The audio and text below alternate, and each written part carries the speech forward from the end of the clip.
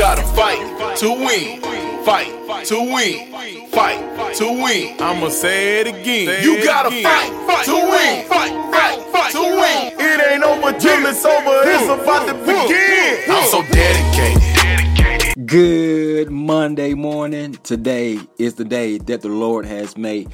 Thank you for joining and tuning in to Indy Fire's Monday Motivation. This is your man Caso, the My Struggle is My Strength motivational speaker. I hope that everyone had a great weekend. And guess what, guys? My team finally won. I told you I wasn't going to give up on them.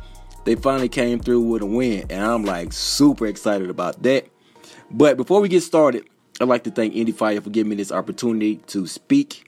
You can tune in to her show at 6:30 p.m. on Mondays, Tuesdays, and Thursdays for music, entertainment news, and daily inspiration for everyone. That's right, guys. Go to Blog Talk Radio /Indy Fire. That's ENDIE. Fire is FIYA. Check it out, guys, and tell Caso sent you.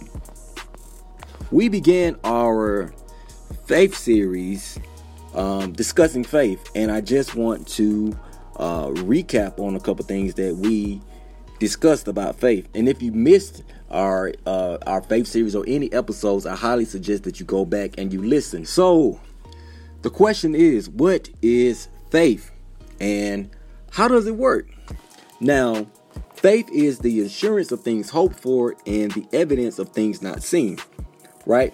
Faith is not based on your feelings, kind of like how you feel, because you can actually feel faithless and be full of faith, because faith is not an emotion. Emotions don't have intelligence. They don't think. Emotions are feelings, and feelings can shift based on the information that it receives, right? So we walk by faith and not by sight. We walk by what we believe to be true, and although you haven't seen the evidence, this principle gives us access to the supernatural. It's also imperative that you don't waver in your faith. What I mean by that is you stay solid, you stay firm with what you're believing. And you don't let the frustrations of weariness come in and kind of detour you from whatever it is that you're believing in. Then, in another episode, we talked about faith dreams. Your dreams have to be so big that you realize you can't accomplish it without God's help. And you have to pair your dreams with your personal goals, because goals is the fuel that keeps you going, right? Like when you're struggling and it's really hard, you gotta keep going. You gotta keep pushing. You gotta look beyond the pain and look beyond the challenges. Goals ultimately keep you focused and they keep you committed. And whatever you committed to, that's what you become. Commitment really helps you to discover your identity and your purpose in life. There's a process for turning our weaknesses into strengths.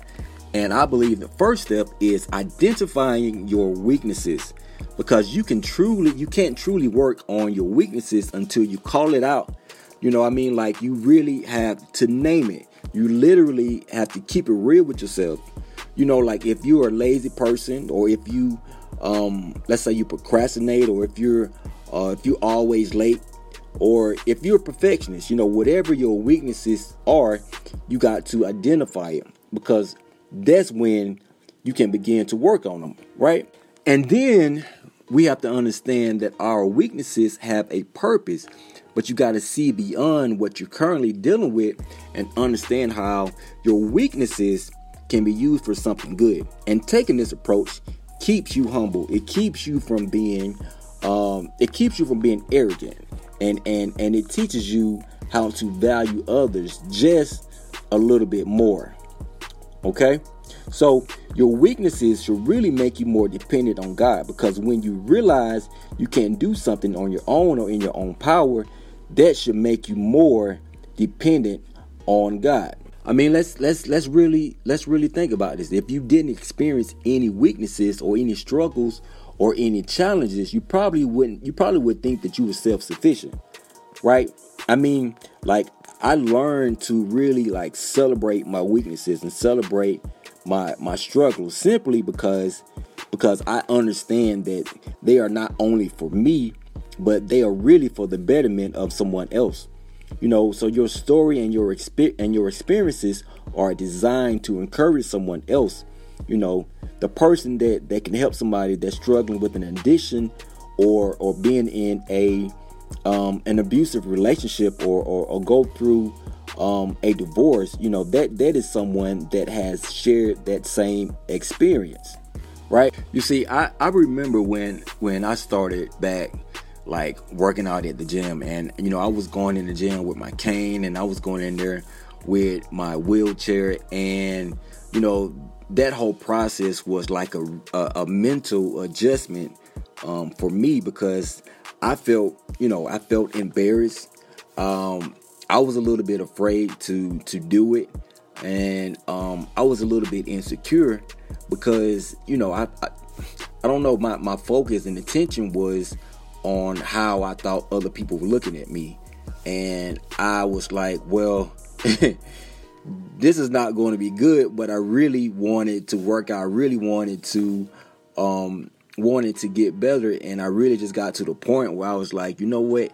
I'm just going to, just have some courage to go and see what happens. And, what turned out is that wasn't the case. People really wasn't looking at me like how I thought they were. And it was a sense of strength, and it was a sense of motivation for other people. So, that was encouraging. That encouraged me to continue to go, because it benefited someone else. While I was getting stronger and while I was working out, it really was strength for other people.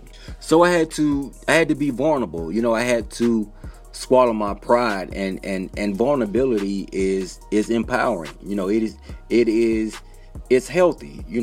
That's why our brother Paul says to confess our faults to one another and pray for each other so you can be healed.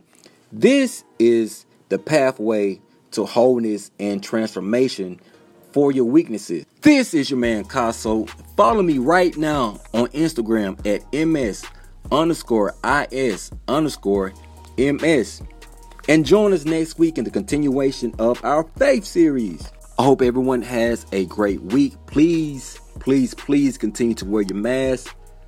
Wash your hands. Sanitize your hands. Clean your hands. Keep your hands out your face. Keep them out your mouth. And remember that saving lives starts with you.